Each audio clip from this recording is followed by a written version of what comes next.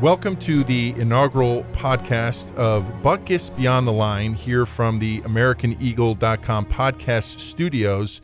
This podcast is going to focus on football, not just any kind of football, high school, college, professional.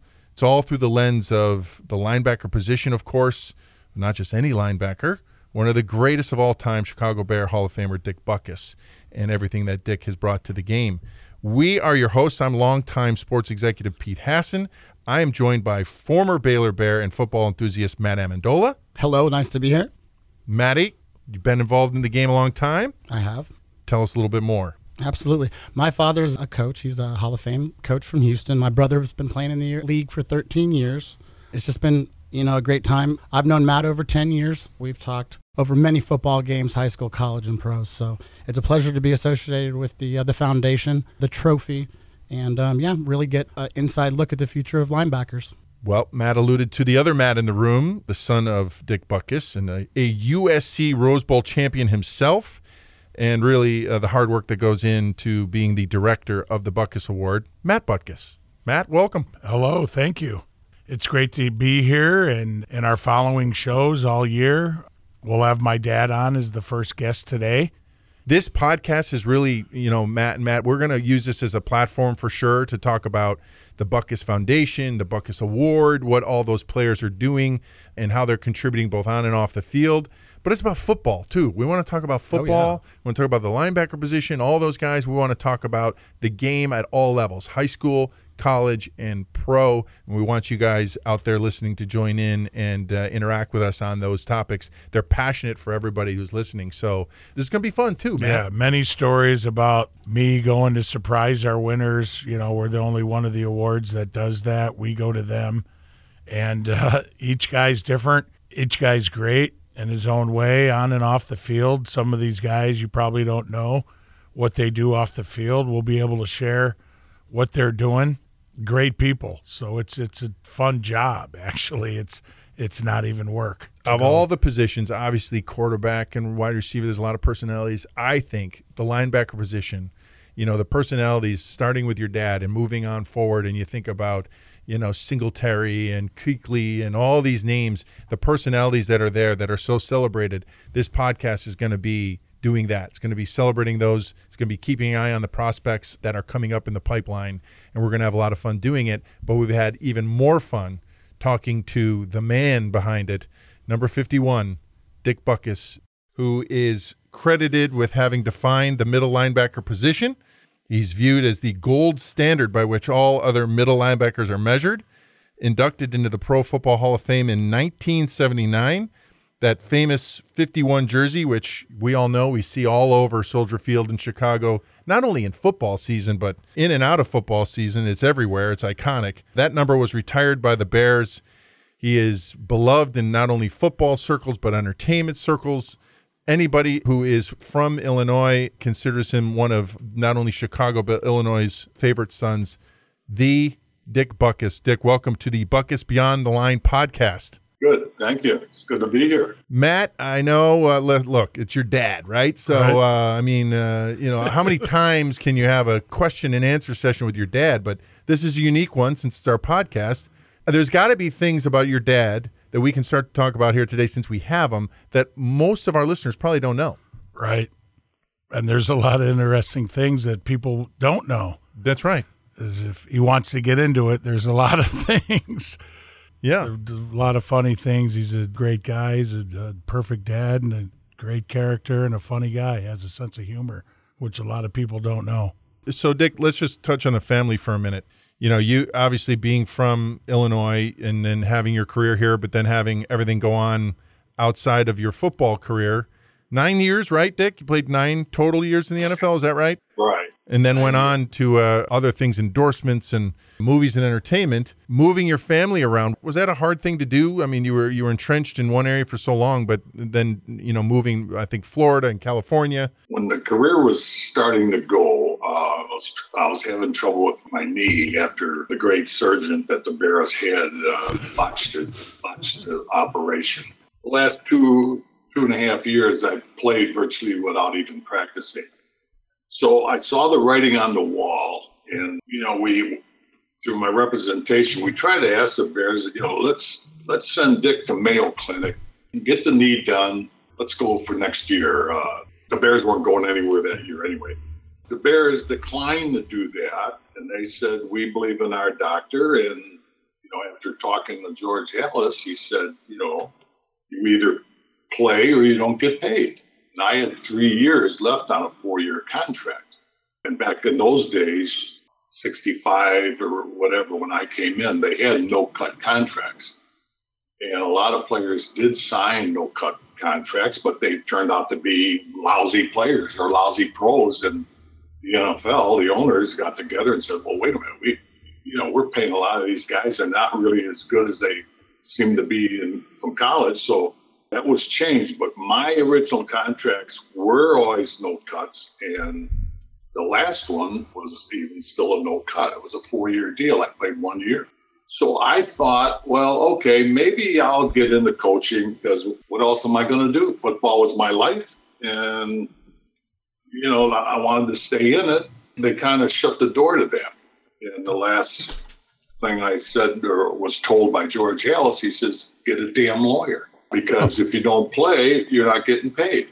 So, well, I'm like, Jesus. So my representation, was Ed Keating at the time with the guys in Cleveland. They started going back and forth. So then they told me, you're going to have to hire a judge because we're out of Ohio and you'll need some representation there in Illinois. So we interviewed this one guy, a guy named James Dooley. He was an attorney, a very prominent personal injury lawyer. When I first met him, he asked me to tell the story, what's been going on, when I looked over to him and I see him, he was like, I thought he was sleeping.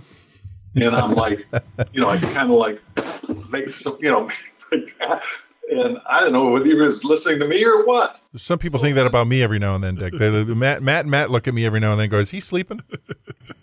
So then he woke up and he just said, well, I'll take this case on, but you're not going to get any good publicity because Dan Rubin, who's the attorney for the Bears, is also an attorney for the Chicago Tribune. So you're not going to get any good publicity out of this. And believe me, I didn't. I was, even one of my brothers was saying, like, what are you doing?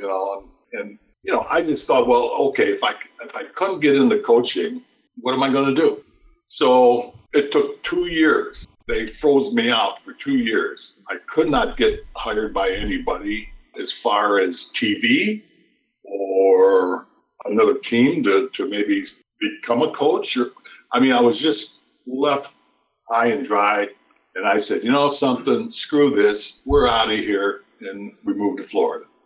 And 2 years later, my attorney calls me. He said, okay, they're going to settle. So we're in the judge's chambers room there. And my guy went after everybody, the hospitals, the team doctor, everybody. And they're all there in a group. And they're all like laughing. And there was an insurance guy for the hospital. It was a real nice guy. He would ask one question at the depositions.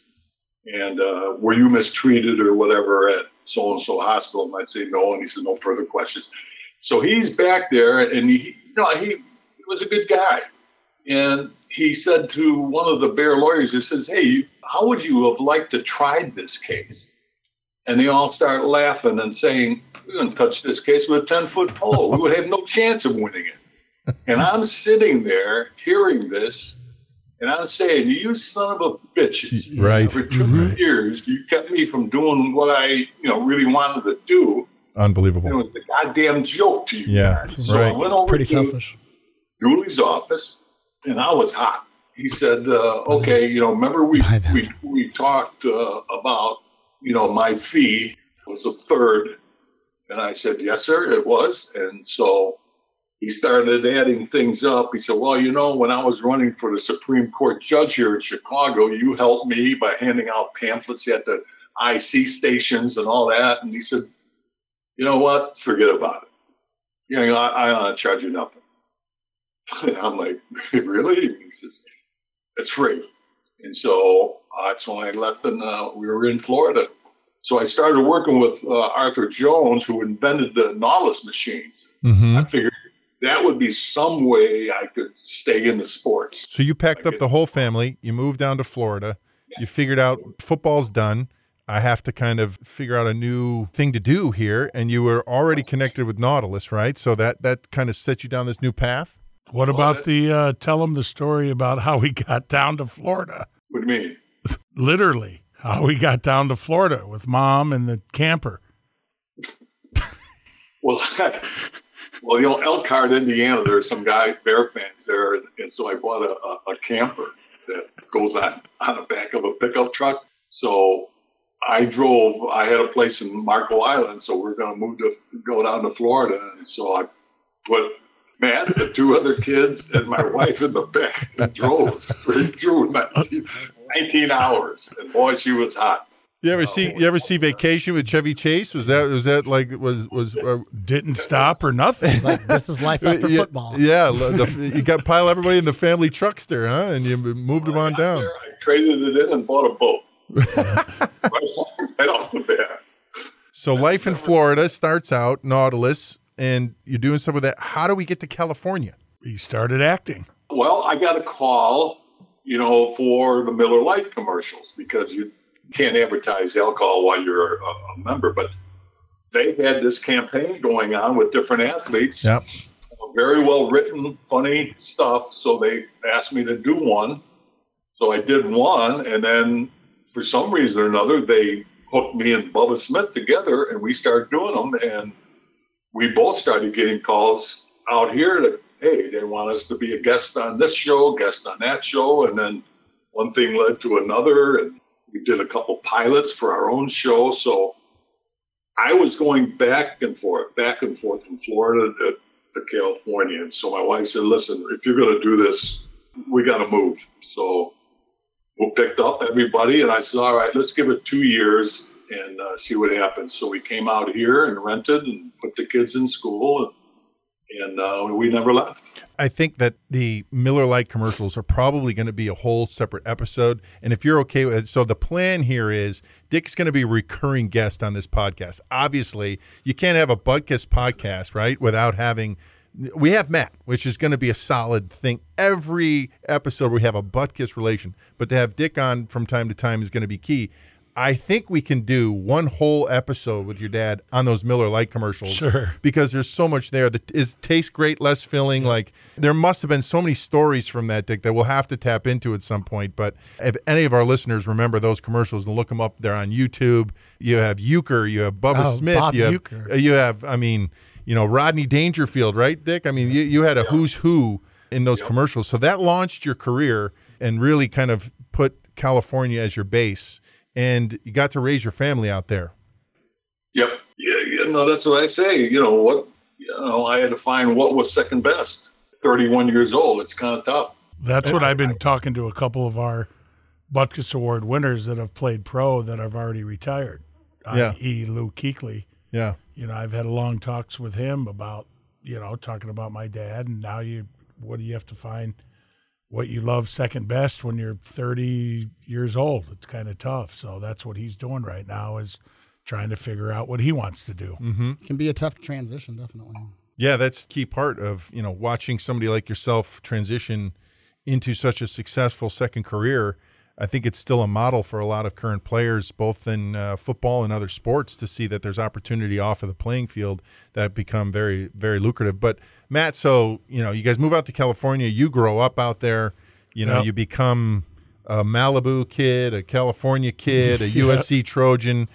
Talk a little bit about the experience and living with your dad as kind of not only an NFL superstar, but now a Hollywood superstar. Right. Yep. He still had his chores from my mom, which was taking me to school at 4 a.m.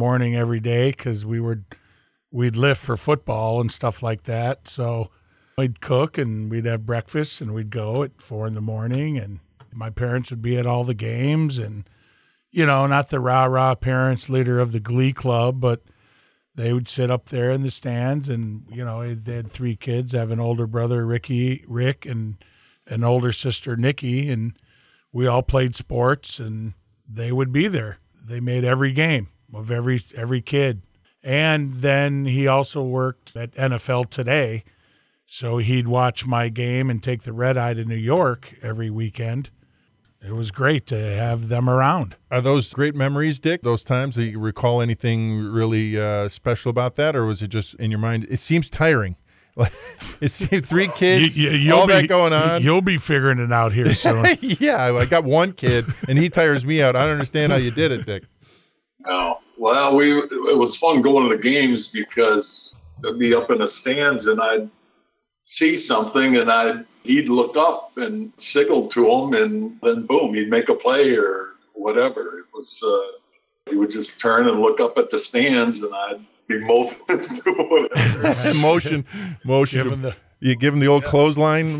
Give him the clothesline. So, did your brother play as well? Did Rick play? Rick played in high school. He was actually pretty good. He was an outside linebacker, and then he just St. Monica.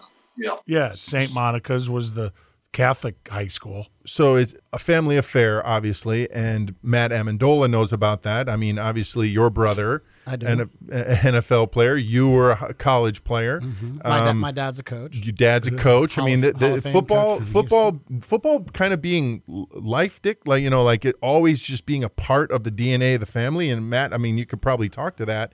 It just permeates everything that you do, and it kind of leads to other opportunities too, but it's the lifeblood, right? Absolutely. I mean, growing up in Houston, there's a lot of, I wouldn't say pressure, but coming from a pretty well-known high school coach, I do remember waking up at 6 or 5:36 in the morning, getting to practice, shoving down a powdered shake when you don't really want to, folding a waffle in half and hitting it, trying to get, all your pads in your pants before the dew dries.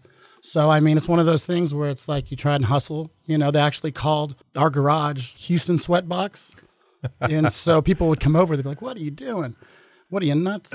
And I'd be like, and then I would literally just be just pouring down with a makeshift power clean floorboard inside the garage. So I don't know, it was cool. Speed bags, and not many other people had, I guess you could say, full squat rack in their their garage. So but yeah, I mean, Dick, you had the Nautilus thing going on that you alluded to, and did that elude the family, Rick and Matt, to have some workout experiences that maybe the other kids weren't? I still have in my driveway, I have about 13 Nautilus machines. So they've been outside here for 20 some years. Now the pads are kind of a little bit worn a little bit, but I still use them. When I was growing up, see, like today, everybody knows that the advantage and the help that you can get by proper strength training. Well, when I was young and playing, I would see a kid maybe on a team, high school team that was like a lifter and everything else, but he wasn't a very good player. And I'd say, see, that's why you're no good, is because you're lifted. And yet I didn't virtually lift weights to lift weights. I was working like construction. Mm-hmm. I was a furniture mover at 15 years old. So I'm carrying stoves and dressers, couches, and walking up 3 flights of stairs there in Chicago. So I was essentially doing the weight training, and I didn't even know it. I just did it to keep in shape. So when I finally had some problems with my knees, I did a quarterback club in DeLand, Florida, of all places. And that's where Nautilus is at, in DeLand. And so Lake Helen, which is next door. No idea. So, yeah. They arranged, the guy that brought me down there arranged a meeting with Arthur, and we started talking, because I was looking for help. I said, I need some help with my leg. So I went down there during the off season, and he said, the joint is virtually gone. But he had a guy there, Casey Viator.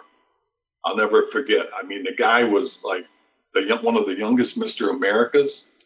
And there were people from the NFL would come down and say, yeah, you don't want to get muscle bound because it slows you down. And then Arthur would take him outside on the street and measure off 100 yards. And he said, you bring any athlete here and let's see how slow Casey is.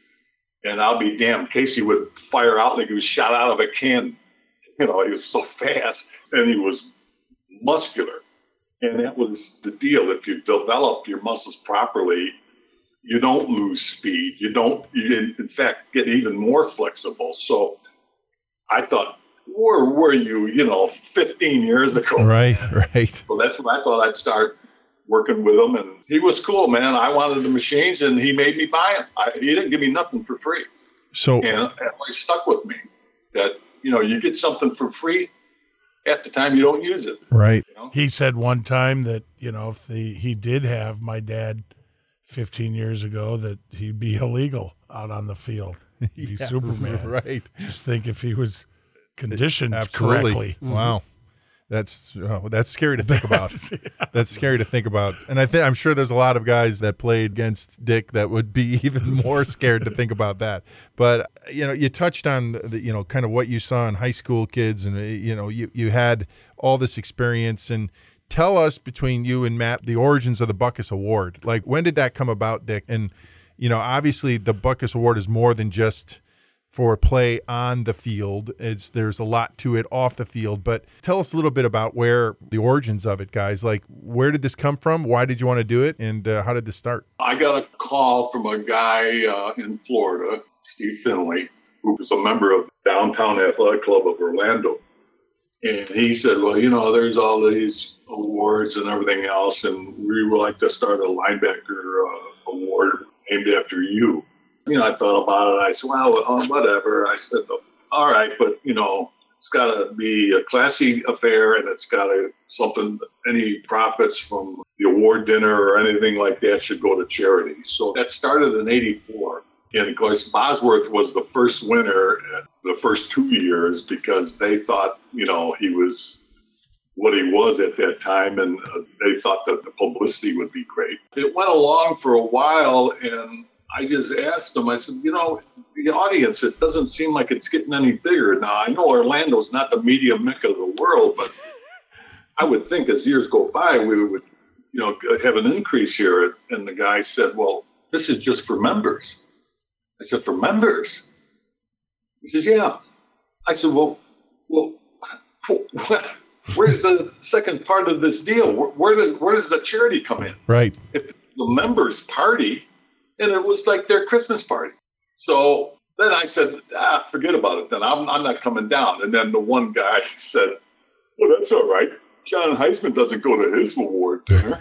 And I'm like, what a bunch of... So we got the rights back of my name. They were threatening us and this and that. So we got the name back in 2008. And that's when we added the high school award and the pro award. The pro award is kind of like, it's there, but we really want to hone in on the high school kid and the college kid. It's funny how it's worked out, where now these high school and college players are able to receive some numeration from using their name, which is, I think, perfect.